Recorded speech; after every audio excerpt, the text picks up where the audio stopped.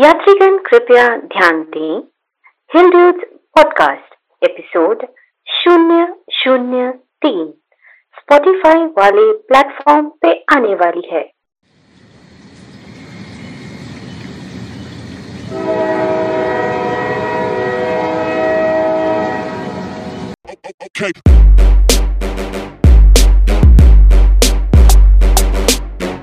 अरे अरे भाई भाई क्या इंट्रो था भाई। यार सच में हमारे गेस्ट ने हमारे लिए इंट्रो कर दिया इस बार। अगली बार से यही करेंगे। टाइम बच जाएगा। टाइम बच जाएगा। हाँ, क्योंकि हम इंट्रो फिगर आउट करने में बहुत टाइम लगा लेते हैं। सच में you guys won't be knowing that because edit में ऑलमोस्ट 1 घंटा जैसा इंट्रो का हमारा सेक्शन ही कट हो जाता है। सो विदाउट फर्दर अडू, सबको तो मतलब मैक्सिमम लोगों को तो पता ही चल गया होगा हमारे साथ आज कौन जुड़े हुए हैं। यस, तो वी हैव विद अस एक बहुत ही फेमस शख्सियत जिन्हें आप सब पहचानते होंगे। वो हर जगह पे काफी फेमस है। हमारे जनरेशन के आई थिंक सो ज्यादातर लोग उसे पहचानते होंगे, उन्हें पहचानते होंगे। And it's none other than miss Priyanka Surana. So welcome to our show. Welcome. Hello Arijit, hello Rishi, thank you for inviting me to your podcast. तो गाइस ये अब थैंक यू बोल रहे हैं हमारे हमको बुलाने के लिए, लेकिन हमें बहुत पापड़ बेलना पड़ा इन्हें बुलाने के लिए, राइट ऋषि? सच में इतना भाव कौन खाता है यार। हाँ भाई, चलो कोई बात नहीं, अभी आ ही गए हैं तो let's start with our very third episode with Priyanka Surana.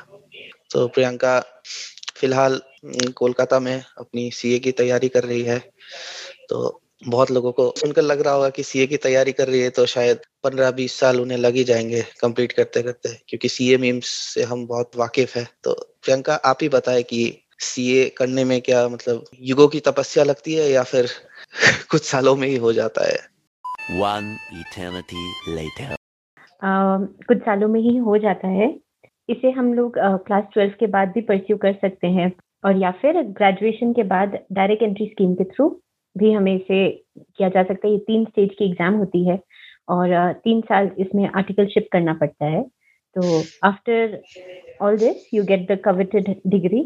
तो आर्टिकलशिप से आप कहना चाह रहे हैं कि न्यूज़पेपर में आर्टिकल्स लिखना होता है या फिर कुछ और होता है? वो कुछ भी नहीं, वो सीए का इंटर्नशिप हो गया। उसे आर्टिकलशिप यहाँ कहते हैं, और अच्छा। ये कुछ सालों में कंप्लीट हो जाती है and then you get the coveted degree of being a chartered accountant. अच्छा, तो मतलब आप सबके टैक्स सेव कर पाएंगे एक टाइम पे? हाँ, ये एक मिथ है कि चार्टर्ड अकाउंटेंट माने टैक्स सेविंग या फिर ऐसा कुछ, लेकिन चार्टर्ड अकाउंटेंट का मेन काम होता है ऑडिटिंग और टैक्स और फिर रिस्क मैनेजमेंट, और फिर बहुत सारे फील्ड में भी सीए मतलब अपना योगदान देते हैं। अच्छा, तो ये मतलब बहुत ही बड़ा एक बहुत ही इंटरेस्टिंग फील्ड है। तो ये कितने साल का कोर्स है? 5 years if I am not wrong, like normal span 4.5 to 5 years। और चार्टर्ड अकाउंटेंट एक्चुअली एक चार्टर्ड अकाउंटेंट एक्ट है कॉन्स्टिट्यूशन में, तो ये एक प्रोफेशनल कोर्स है जो कॉमर्स बैकग्राउंड के लोग, यहाँ तक कि इंजीनियर्स भी आजकल इसे परस्यू कर रहे हैं, so that you know diversify हो सके। और ये गैजेटेड ऑफिसर के इक्विवेलेंट वाली डिग्री है। तो हाँ, ये इसकी एग्जाम को इंडिया में सेकंड टफेस्ट माना जाता है यूपीएससी के बाद। तो लेट्स सी, फिंगर्स क्रॉस सब ठीक ही रहे। अच्छा इसका है। मतलब ये कि मैं अगला अटेस्टेड करने के लिए आपके पास आ सकता हूँ। अब तो सेल्फ अटेस्ट हो जाता है भाई। और वैसे इंडिया में ऐसा कोई प्रोफेशन नहीं है जो इंजीनियर्स लोग नहीं करते। सब कुछ में अपना हाथ धोना है उन्हें।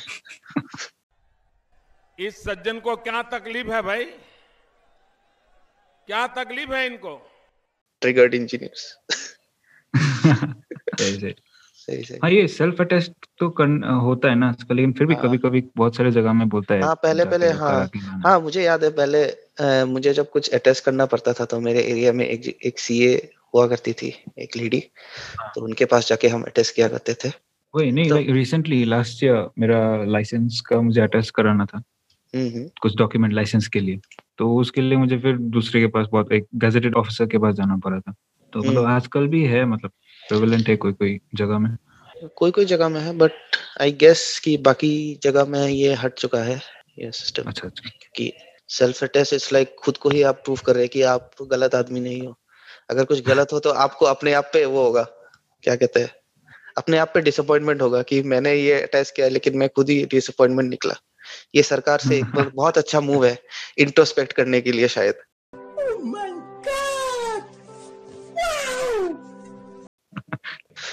हाँ, तो टैक्स सेविंग से याद आया कि बहुत लोग आजकल सेविंग्स पे ज्यादा वो हो गए dependent in this times, because we don't know कब क्या हो सकता है। Because savings are very much important these days, this times. हाँ बिल्कुल। एक्चुअली जो पर्सनल फाइनेंस का जो रोल आ जाता है वो हम ये देखते आए हैं कि पर्सनल फाइनेंस को लोग बहुत निग्लेक्ट करते हैं, वो एक इग्नोर्ड सेक्टर ही रहा है, क्योंकि एडवाइस हम लेते हैं पर अल्टीमेटली फाइनेंशियल प्लानिंग जो है वो मतलब अगर हमें घर का राशन से लेके maybe life goals of buying a car और अ हाउस, उस सब में अगर एडिक्वेट फाइनेंशियल प्लानिंग ना हो तो समहाउ डिरेल हो सकती है हमारी ये गाड़ी।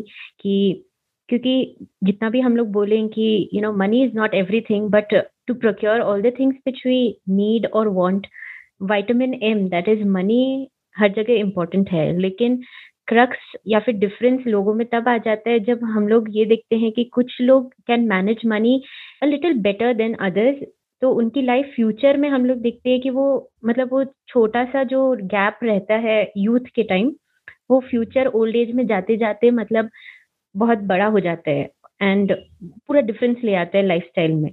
तो मेरे हिसाब से जैसे जैसे वर्ल्ड कॉम्पिटिटिव होते जा रहा है और फिर मतलब हम लोग कब तक गूगल पे के स्क्रैच कार्ड पे डिपेंड रहेंगे कि अभी मतलब कुछ 2-4 रुपए मिल जाएंगे, अगर हम लोग ध्यान ना दे तो वो एक्चुअल में बेटर लक नेक्स्ट टाइम वाली सिचुएशन हो सकती है। तो गूगल पे के स्क्रैच कार्ड से याद आया भाई, प्लीज कुछ किसी के पास अगर टिकट एक्स्ट्रा होगा तो मुझे भी भेज देना। ठीक है, अरिजीत का नंबर हम लोग दे देंगे बायो में अपना। हाँ नहीं, या फिर हाँ ऋषि तुझे नहीं चाहिए क्या टिकट? नहीं मैं बोर हो चुका हूँ यार, बहुत मेहनत करना पड़ता है। वो भी है भाई, और ये स्कैम है यार, 25 दिन में पैसा डबल, ज्यादा खर्चा करता है उल्टा। हाँ वो भी है एक तरफ से। और जैसे कि आप कह रहे थे तो सेविंग्स का जो बेसिकली सेविंग्स हमें ये कहा गया है, correct me if I am wrong, savings में हमें ये कहा गया है कि स्कूल में हमें सिखाया जाता है कि income minus expenditure equal to savings, but actually ये मतलब उल्टा है फॉर्मूला। तो मुझे जहां तक जानने को मिला है कि income minus savings should be your expenditure, मतलब सेविंग्स को आप पहले से अलग कर देना चाहिए आपको। इस पे आपका क्या ख्याल है? एकदम सही कहा तुमने। लोग अक्सर ऐसे करते हैं कि पैसा आता है जैसे ही हम वो ब्यूटीफुल मैसेज देखते हैं कि हमारी अकाउंट क्रेडिट हो चुकी है सैलरी से, then we do all our expenditure and जो बच जाता है उससे हम लोग सेविंग्स करते हैं। पर अप्रोच हमेशा उल्टा रहना चाहिए कि सैलरी आ जाए तो एक सर्टेन पोर्शन जो हम लोग फिक्स करके रखते हैं कि इतना सेविंग्स मिनिमम हम लोग को करना ही है, वो करने के बाद अकॉर्डिंगली हम लोग को बजट कर लेना चाहिए कि बाकी खर्चे हम लोग कैसे करेंगे। एंड एक रूल यहाँ पे लोग अप्लाई करते हैं जनरली कि मतलब 50-30-20 का रूल, कि मतलब जो 100 रुपीज अगर हमारी सैलरी है तो उसमें मिनिमम अगर 20% हम लोग सेविंग्स कर रहे हैं तो ये बेयर मिनिमम है। और फिर बाकी जो 80% भी है तो उसमें हम लोग 50-30 कर सकते हैं, like 50% for our needs, basic necessities, and 30 for our wants, because life तो एक ही बार है तो we need to live it fully. मतलब कोई हॉलीडे डेस्टिनेशन हो गया या लग्जरीज, तो वो उस 30 पोर्शन में आ जानी चाहिए। ये तुमने बिल्कुल सही कहा।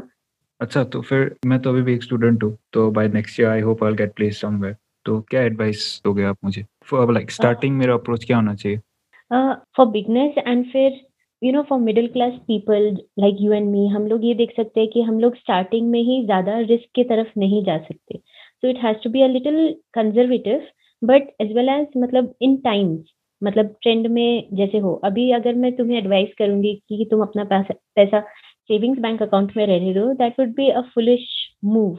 Instead I think you can go for a more refined way, जैसे कि म्यूचुअल फंड में तुम्हें इन्वेस्ट कर सकते हो। तुम ऐड देखते होगे कि म्यूचुअल फंड सही है and it is good for a number of reasons.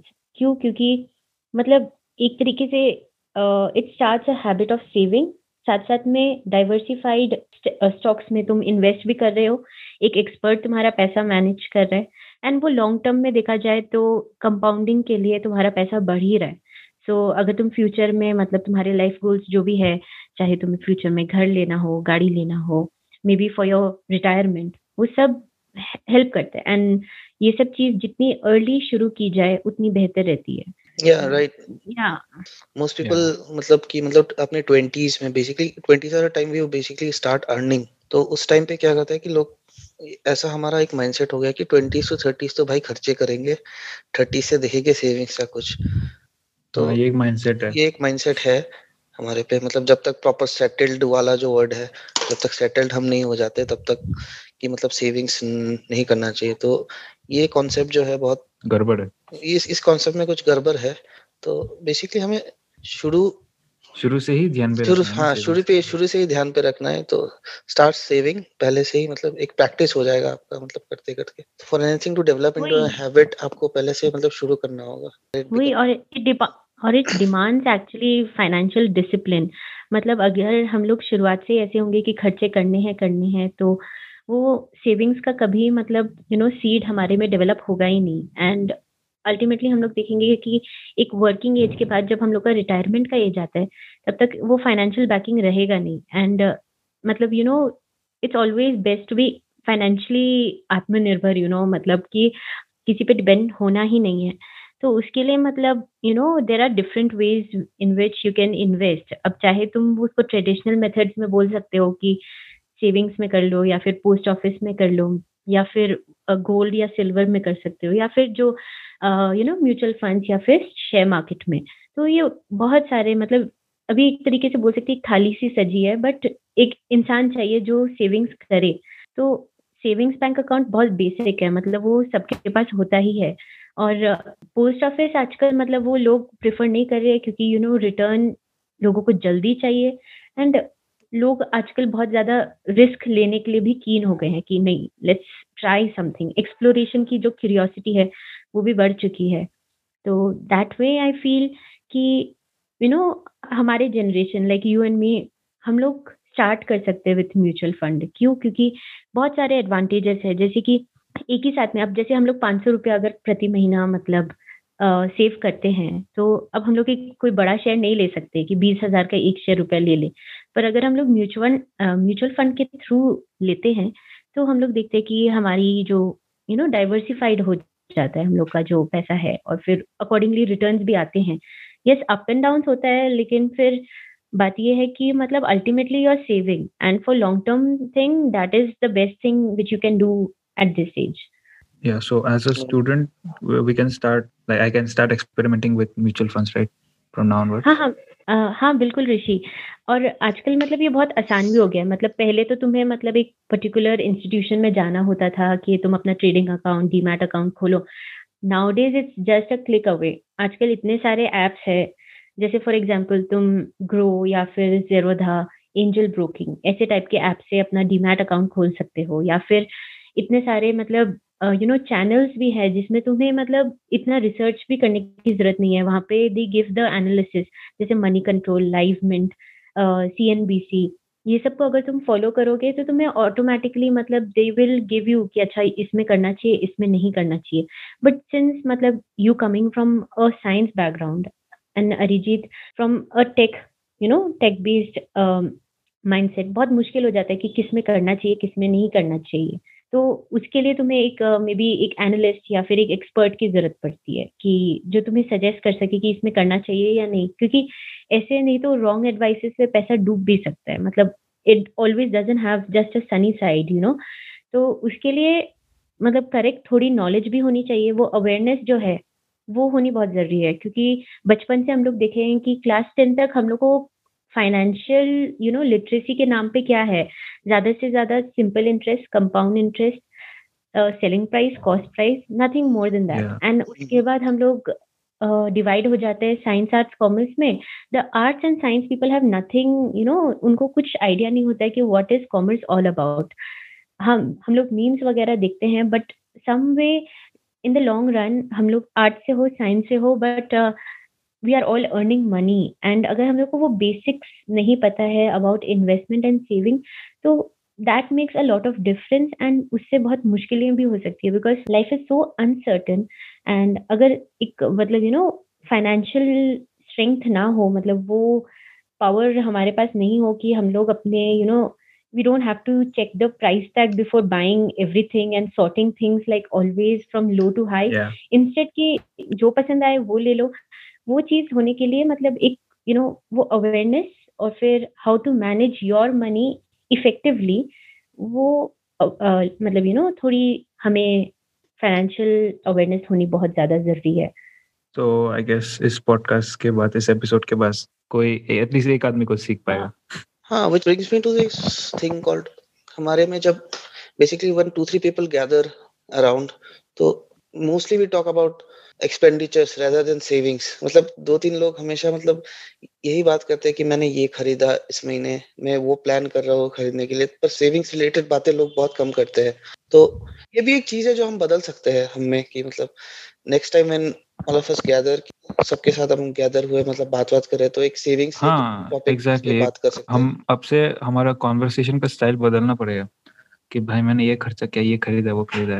Instead अगर हम लोग ये बात लेके डिस्कस करें कि कहाँ पे कहाँ पे इन्वेस्ट किया है, या बिकॉज़ वी हैव दिस, ऐसे टाइप का कॉन्वर्सेशन होने से बहुत कुछ सीखने मिलेगा, अलग-अलग मार्केट के बारे में भी। बिकॉज हमें एक डिलेमा सा हो गया कि मतलब फाइनेंस लेके तो बात करना ही नहीं है, मतलब मैं अगर मेरे पैसे के बारे में बोलूं तो वो खा जाएगा मेरा पैसा, जबकि ये बहुत एक इम्पोर्टेंट फैक्टर होता है हम सब के लिए। हाँ बिल्कुल, एक्चुअली और इसमें ये भी है कि हम लोग अगर डिस्कस करते हैं तो हमें नई नई चीजें जानने को मिलती हैं। मतलब फॉर एग्जाम्पल अगर मैं तुमसे बात करूँ कि अरिजीत मैंने इसमें इन्वेस्ट किया है, एंड अगर तुम्हारा कोई प्रायर एक्सपीरियंस हो कि इसमें मत करो या फिर इसमें करो, ये बहुत अच्छा रहेगा। तो हम लोग जब बात करेंगे तो हमें नई कुछ जानने भी मिलेगा कि हम लोग कहाँ पे क्या कर सकते हैं या क्या नहीं करना चाहिए। तो करना तो करो फिर। Totally agree. I feel finance लेके कॉन्वर्सेशन स्टार्ट करना ही बोरिंग रहता है, but then once we start talking on this topic, it really gets interesting because we are talking about money and everybody is worried about their own money. Yep. हाँ, तो which brings us to the next thing is, आप कह रहे थे कि मतलब mutual funds में trade करने के बारे में कह रहे थे। तो म्यूचुअल फंड्स में ट्रेड करने के लिए हमें बेसिकली एक डीमैट अकाउंट आप जो कह रहे थे वो चाहिए होता है। तो if I am not wrong, एक डीमैट अकाउंट के साथ शायद एक ट्रेडिंग अकाउंट भी चाहिए होता है। तो मेरे अंडरस्टैंडिंग पे डीमैट अकाउंट वो होता है जो आपको मतलब एक सेविंग अकाउंट जैसा है जो आपके मनी स्टोर करे, और ट्रेडिंग अकाउंट से आप शेयर्स खरीद या बेच सकते हो, ऐसा ही कुछ है शायद। हाँ, ये बात वही होता है कि मतलब इसमें थोड़ा डिफरेंस है। मतलब ये वेग बातें हो जाती है बिकॉज इतना ही मतलब ऑन द सरफेस लेवल लोगों को पता होता है, but demat account is basically is a store house, okay, store house of your shares, and trading account के थ्रू तुम खरीदा बेची कर सकते हो। तो उसमें जैसे कि ऐसा हो जाता है कि they are 2 types of market, right? मतलब BSE, NSE, Bombay stock exchange, national stock exchange, and accordingly उसमें बहुत सारे शेयर्स लिस्टेड होते हैं, एंड उनका जो भाव है वो ऊपर नीचे होते रहता है। रोज मतलब मंडे टू फ्राइडे ट्रेडिंग चलती है, लोग उसे खरीदते हैं एंड देन अकॉर्डिंगली बेच भी देते हैं, and the difference is what gain they try to earn through shares. तो हाँ, यही है, मतलब that is one way of investing जो कि थोड़ी रिस्की हो जाती है। क्योंकि मार्केट मतलब ऊपर नीचे होते ही रहता है ड्यू टू मल्टीपल फैक्टर्स। मतलब एक चीज नहीं होती है जो मार्केट को इन्फ्लुएंस करती है।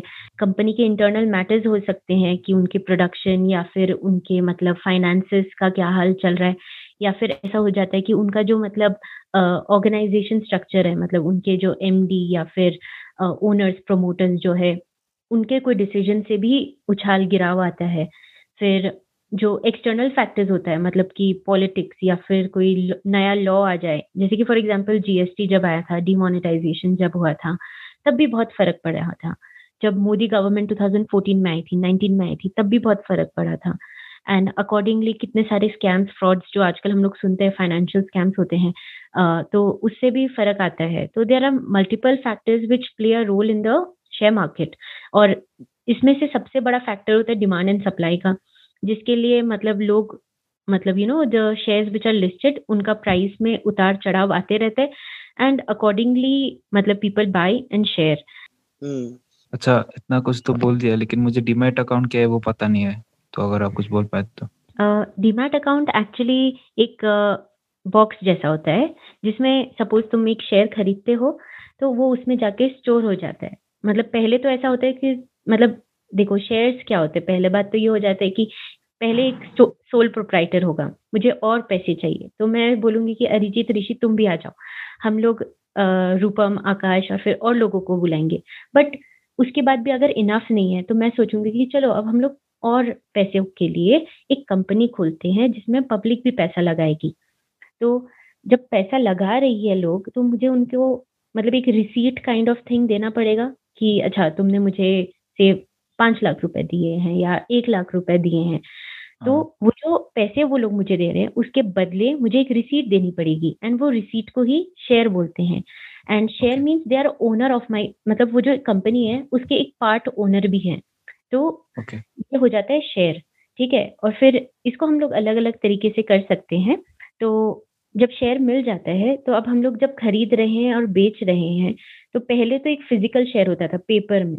अब क्योंकि सब कुछ डिजिटलाइज़ हो चुका है, तो वो शेयर बन चुका है ई-शेयर।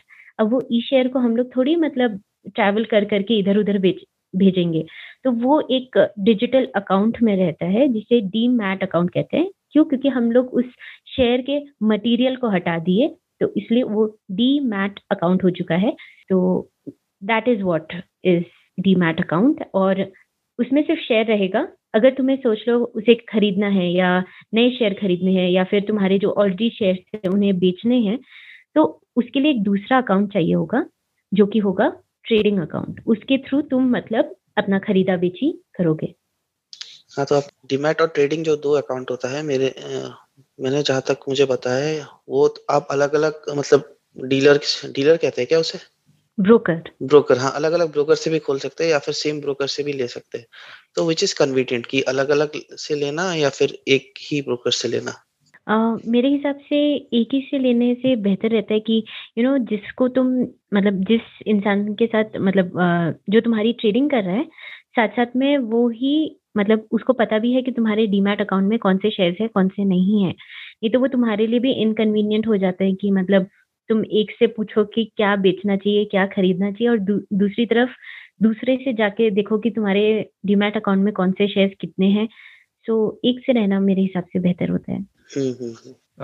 हर किसी के दिमाग में एक मेंटालिटी है कि मतलब पैसा लेके काफ़ी इनसिक्योर फ़ील करते हैं वो लोग। कहीं पे इन्वेस्ट वगैरह करने के पहले बहुत बार सोचते हैं। ठीक है, हम जैसे मिडिल क्लास फैमिलीज़ में अगर देखें तो ज़्यादातर कहीं पे स्टॉक एक्सचेंज वगैरह के बारे में ज़्यादा पेरेंट्स तो बात भी नहीं करते कभी, क्योंकि रिस्क रहता है ना, तो वैसे तो सिमिलरली म्यूचुअल फंड्स में भी रिस्क होता होगा?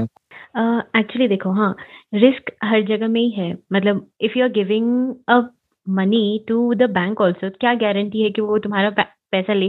कितनी बार ऐसा भी होता है कि बैंक अचानक रातों रात बंद हो जाए तो मतलब रिस्क हर जगह है, but it is your choice. And दूसरी बात ये है कि आप देखते आइए, मतलब you have to progress with time. Actually हम लोग कितने रिस्क मतलब पहले हमें डर लगता था कि ऑनलाइन शॉपिंग नहीं करेंगे, क्यों? पैसा का डर, सामान अच्छा आएगा कि नहीं, but now it is part and parcel of our life. तो अकॉर्डिंगली मतलब पेरेंट्स लोग के जनरेशन में हम लोग देखते थे कि they are happy in savings bank account और पोस्ट ऑफिस के आरडी में कि अच्छा चलो 6-7% इंटरेस्ट मिल जाए। अभी तो और भी कम हो गया, मतलब 3-4% रफली। उसमें भी अगर एक्सपेंसेस कट जाए तो मतलब बेयर मिनिमम थोड़ा बहुत आता है।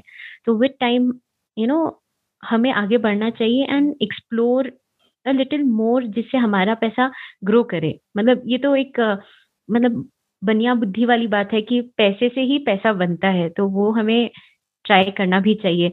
तो थोड़ा रिस्क लो अपने हिसाब से और कुछ छुपा नहीं है। ये इन्फॉर्मेशन का एज है, सब कुछ हमारे क्लिक पे है। हम लोग जब म्यूचुअल फंड भी लेते हैं तो उसका पूरा टर्म्स एंड कंडीशंस, कहाँ पे आपका पैसा लगेगा, किस स्टॉक में, किस रेशियो में, सब कुछ अवेलेबल होता है। तो जो बोलते हैं कि please read the offer documents carefully, अगर हम लोग एक्चुअल में वो फॉलो करें तो आई डोंट थिंक सो उतना रिस्की होगा। बिकॉज़ अगर तुमको लग रहा है कि this is not something which you मतलब तुम्हारे से नहीं हो पाएगा, तो simply go to another scheme. तो या I think with time we need to change little bit. हाँ, तो म्यूचुअल फंड्स कई प्रकार के होते हैं।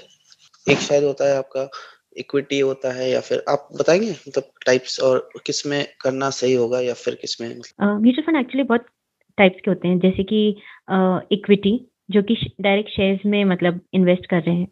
फिर होता है डेट वाला, तो वो सब डिबेंचर्स और उसमें होता है, उसमें रिस्क कंपैरेटिवली कम रहता है because this your money is not invested in shares but fixed securities. फिर आता है हाइब्रिड फंड, जो नाम से ही पता चल रहा है there is a mix of both equity and debt. फिर एक होते हैं सोल्यूशन बेस्ड, तो वो मतलब पर्टिकुलरली होते हैं, जैसे कुछ होते हैं like for you know just like कि फॉर गर्ल चाइल्ड और मे बी फॉर एजुकेशन और फॉर हेल्थ, या फिर कोई पर्टिकुलर सेक्टर बेस्ड, तो वो एक स्पेसिफिक होता है। और फिर एक रेसिडुअल कैटेगरी होती है जिनको वो लोग अदर म्यूचुअल फंड के हिसाब से कैटेगराइज कर देते हैं। तो या तो म्यूचुअल फंड में एक हम बहुत एड्स देखते हैं एसआईपी के बारे में, तो एसआईपी क्या है? हाँ, तो एसआईपी इसे कहते हैं सिस्टमैटिक इन्वेस्टमेंट प्लान। तो नाम से अगर हम लोग जाएं तो हम लोग एक सिस्टम क्रिएट कर लेते हैं अपने बैंक के साथ, से एचडीएफसी या फिर एसबीआई, मतलब जो भी मतलब इंस्टीट्यूशन के थ्रू तुम म्यूचुअल फंड में इन्वेस्ट कर रहे हो। और इसमें क्या होता है कि हर महीने तुम्हारे बैंक अकाउंट से एक फिक्स अमाउंट जो तुम डिसाइड करते हो वो डिडक्ट होती रहेगी और वो इन्वेस्ट हो जाएगा तुम्हारे म्यूचुअल फंड में। तो हर महीने वो तुम्हारा इन्वेस्टमेंट चलते रहेगा। तो मतलब उसमें क्या होता है ना, तुम्हारा तामझाम खत्म हो जाता है, तुम्हें बार बार जाके मतलब नहीं होता है कि I have to take the money out and then deposit it and invest. तो ये एक ऑटोमेटिक सिस्टम हो जाता है एंड एक स्पेसिफाइड पीरियड तक रहता है, 1 साल 2 साल 5 साल, जो मतलब उस म्यूचुअल फंड स्कीम में ही लिखा हुआ रहता है। तो दिस इज एसआईपी, मतलब पापा लोग के जमाने का आरडी, हमारे जमाने का एसआईपी। आप जो जैसे कह रहे थे कि 50-30-20 रूल, ठीक है, तो उसे अप्लाई करने का एक सिंपल एक्सप्लेनेशन दे सकते हैं आप कि मतलब फॉर एग्जांपल मेरे पास 1000 रुपए है तो उसे मैं 50-30-20 रूल में कैसे स्प्लिट करूं? जैसे फॉर एग्जांपल अगर तुम्हारी लेट्स से 1000 रुपीज जैसे तुमने कहा, तो तुम ये श्योर रखो कि तुम 200 रुपए कहीं खर्च नहीं करने वाले, you are investing it somewhere. या तो तुम ऐसा हो कि if you are willing to take more risk, तो तुम वो ग्रो या फिर जीरोधा में अपना अकाउंट खोल लो एंड उसमें जो दिए गए स्टॉक्स है तुम उसमें से थोड़ा रिसर्च करके उसमें इन्वेस्ट कर दो। या फिर मतलब मेरे हिसाब से अपने एज के लिए सबसे बेस्ट रहता है एक एसआईपी खोल लो। क्यों? क्योंकि अभी तक हम लोग इतने एक्सपर्ट भी नहीं है कि एक एडवाइस दे पाए कि इसमें करो इसमें मत करो, और फिर एक तरीके से वो सिक्योर भी रहता है। दूसरा, तुम्हारा पोर्टफोलियो बहुत डाइवर्स हो जाएगा, तुम बड़ी बड़ी कंपनियों में भी एटलीस्ट एक माइन्यूट पार्ट की तरह भी बट पार्टिसिपेट कर सकते हो। और एक एक expert is managing your money, तो that way you are secure also and तुम्हारे को मतलब सोचने का भी जरूरत नहीं है कि क्या नहीं। तो I think for now I feel एक एसआईपी होना मतलब बेस्ट वे होगा। That would be smart also and थोड़ा इंटरेस्ट मतलब बोल सकते हैं कि हमें जो रिटर्न है अपने इन्वेस्टमेंट पे वो थोड़ा हाई मिलेगा। It won't be as low as our savings bank account. So yeah, I think personally I would go for mutual fund and yeah. तो बेसिकली आप कहना ये चाह रहे हैं कि start sipping before you go dipping. बिल्कुल बिल्कुल। तो जैसे आप यहाँ पे म्यूचुअल फंड्स को लेके बहुत ही प्रमोट कर रहे हो कि करना चाहिए, अच्छा है बोल के, लेकिन काफी सारे लोग ऐसे भी है जो स्टॉक ट्रेडिंग को लेके काफी इंटरेस्टेड है। So what is your opinion? Can we go both ways? दोनों ही अच्छे हैं या फिर उनमें से कोई एक अच्छा है दूसरा नहीं करना चाहिए? क्या ओपिनियन है? हाँ, क्या हम वुल्फ ऑफ वॉल स्ट्रीट जैसा बन सकते हैं? Yes. In my opinion I feel कि जिन लोग को मतलब they are willing to take more risk या फिर उनके पास एडिक्वेट नॉलेज है कि वो मतलब शेयर मार्केट को मतलब एनालाइज करके अपना जो पूंजी है या फिर वेल्थ है उसको मैनिफोल्ड कर सके, तो व्हाई नॉट। आई थिंक उससे मतलब ये तो एक बेसिक रूल है, the more the risk the more the return. But फिर पहले हम लोग बात कर रहे थे मेरे तुम्हारे जैसे मीडियम क्लास वाले लोगों के लिए, तो ज्यादा रिस्क मतलब इक्विवेलेंट चांस ये भी होता है कि पैसा डूब भी जाए। तो that is why I was saying mutual fund. But if you are willing to take that if you are willing to undergo that risk, I think stock market why not. तो उसके लिए मतलब जैसे मैंने पहले भी कहा था कि देयर आर अभी मतलब बहुत आसान हो गया है, तुम एप्स के थ्रू भी कर सकते हो। फॉर एग्जाम्पल अगर तुम ग्रो के थ्रू करते हो तो उसमें तुम्हारा ऑटोमेटिकली डीमैट ट्रेडिंग अकाउंट बन जाएगा और फिर तुम उसे अपने सेविंग्स बैंक अकाउंट के साथ लिंक कर दो, तो that way you can trade. तो उसमें बहुत सारे शेयर्स का पूरा कैटलॉग निकल के आ जाएगा कि अच्छा ये कंपनी है अभी राइट नाउ, उसके शेयर्स के ये प्राइजेस चल रहे हैं। तो that way you can proceed to stock markets and you can even invest in it. So ये ग्रो वगैरह जो वेबसाइट है क्या ये सेफ है?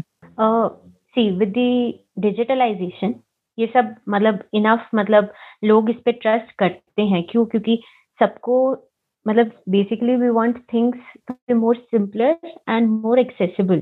तो instead of going to banks and मतलब ट्रेडिशनल वे जो मतलब पुराने जमाने की तरफ से जाए, तो आई थिंक ये बहुत कन्वीनियंट हो जाता है और बहुत मतलब कॉस्ट इफेक्टिव भी रहता है कि हम लोग खुद ही कर लें.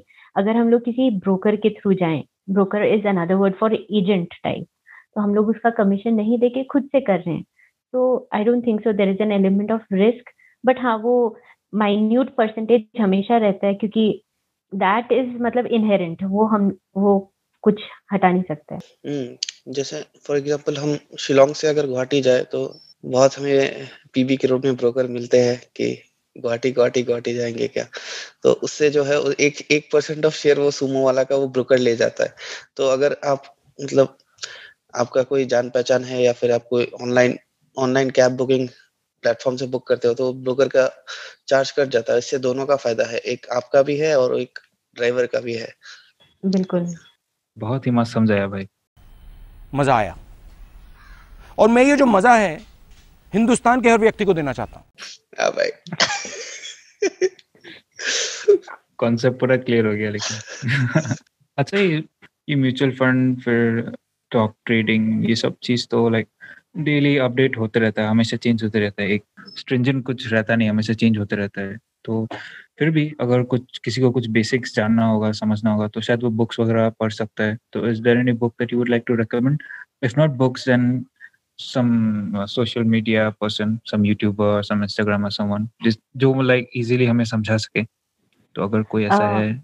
Taking reference from your last podcast, जैसे आकाश ने कहा था एक रेड बुक है, कोइंसिडेंटली यहाँ पे भी एक रेड बुक है जिसका नाम है the intelligent investor by Benjamin Graham. लोग इसे मतलब काफी फॉलो करते हैं. I won't say that I have read it fully, but हाँ, इसके प्रिंसिपल्स ऐसे हैं जिसने बहुत सारे मतलब बड़े इन्वेस्टर्स को इन्फ्लुएंस किया है. So that is one book. और फिर आजकल मतलब बहुत सारे एप्स भी है जिसके through you get regular update, जैसे आई मेंशन्ड मनी कंट्रोल, वो सब में भी है. फिर बहुत सारे आजकल कोर्सेस हैं, मिनी कोर्सेस निकल के रखे हैं कि how to invest, how to do this analysis, चाहे वो फंडामेंटल हो या फिर टेक्निकल हो, तो उसके थ्रू भी तुम जा सकते हो. या फिर यूट्यूब में बहुत सारे टीचर्स जो हैं मतलब कॉमर्स के ही, वो लोग ने अपने चैनल के थ्रू ये पर्सनल फाइनेंस पर बहुत किया है. तो one such which I follow is Neeraj Arora. तो उसके चैनल को फॉलो करते हैं तो उनका एक वेबसाइट भी है जिसके थ्रू ही टीचर्स ऑल्सो. तो बहुत मतलब मिनिमल अमाउंट होता है, 39-49 रुपीज, एंड तुम उधर से भी सीख सकते हो. उनका पॉडकास्ट भी है. तो he is not just one, there are many. मतलब मेरे हिसाब से अगर आपको एक पता लगता है ना, तो वो उसके मतलब और आते रहते हैं. तो यू नो पॉडकास्ट है, फिर बहुत सारे एप्स हैं, फिर बहुत सारे चैनल्स भी हैं. तो that way you can come across. काफी लोग बुक्स पढ़ना नहीं चाहते तो वो पॉडकास्ट रेफर कर सकते हैं, जैसे कि वो हमारा पॉडकास्ट सुन रहे होंगे. Obviously. And thank you Priyanka for telling everyone. Colour के साथ साथ आप नाम भी बोल दिए, क्योंकि पिछले पॉडकास्ट में उन्होंने सिर्फ कलर बोल के चले गए थे, वो तो बहुत लोगों को डिफिकल्टी हुई होगी बुक ढूंढने में. सही है, कलर बहुत इम्पोर्टेंट है. कलर बहुत इम्पोर्टेंट है. तो we make it a point कि हम किसी से अगर बुक के रेफरेंसेस मांगे तो कलर पूछ ही ले. So with this I think we have come to the end of this episode. काफी कुछ सीखने मिल रहा है, इसे पता नहीं था पहले मुझे बहुत कुछ. और इतना काफी नहीं है ऑब्वियसली. तो अगले नेक्स्ट फिर कभी फ्यूचर में जरूर बुलाएंगे तुम्हें और भी गहरा चर्चा होगा. We'll have a deeper conversation. तब हम मतलब शेयर ट्रेडिंग के बारे में बात करेंगे. Yeah, and if possible we'll add Rupam also to the same episode so that it will be a lot more interesting and fun. Yeah, so thank you Priyanka. और please bye बोल के जाना, जैसे आकाश ने बोला था वैसे भी नहीं, इतना बाय भी नहीं बोलना, मतलब नॉर्मल एक बाय बोल के जाना यार. Thank you Rishi and Arijit for having me here, and yes, bye bye. तो तुम्हारी मन की ख्वाहिश पूरी. It's a very short goodbye. चलो भाई, खत्म. Tata, bye bye. गया.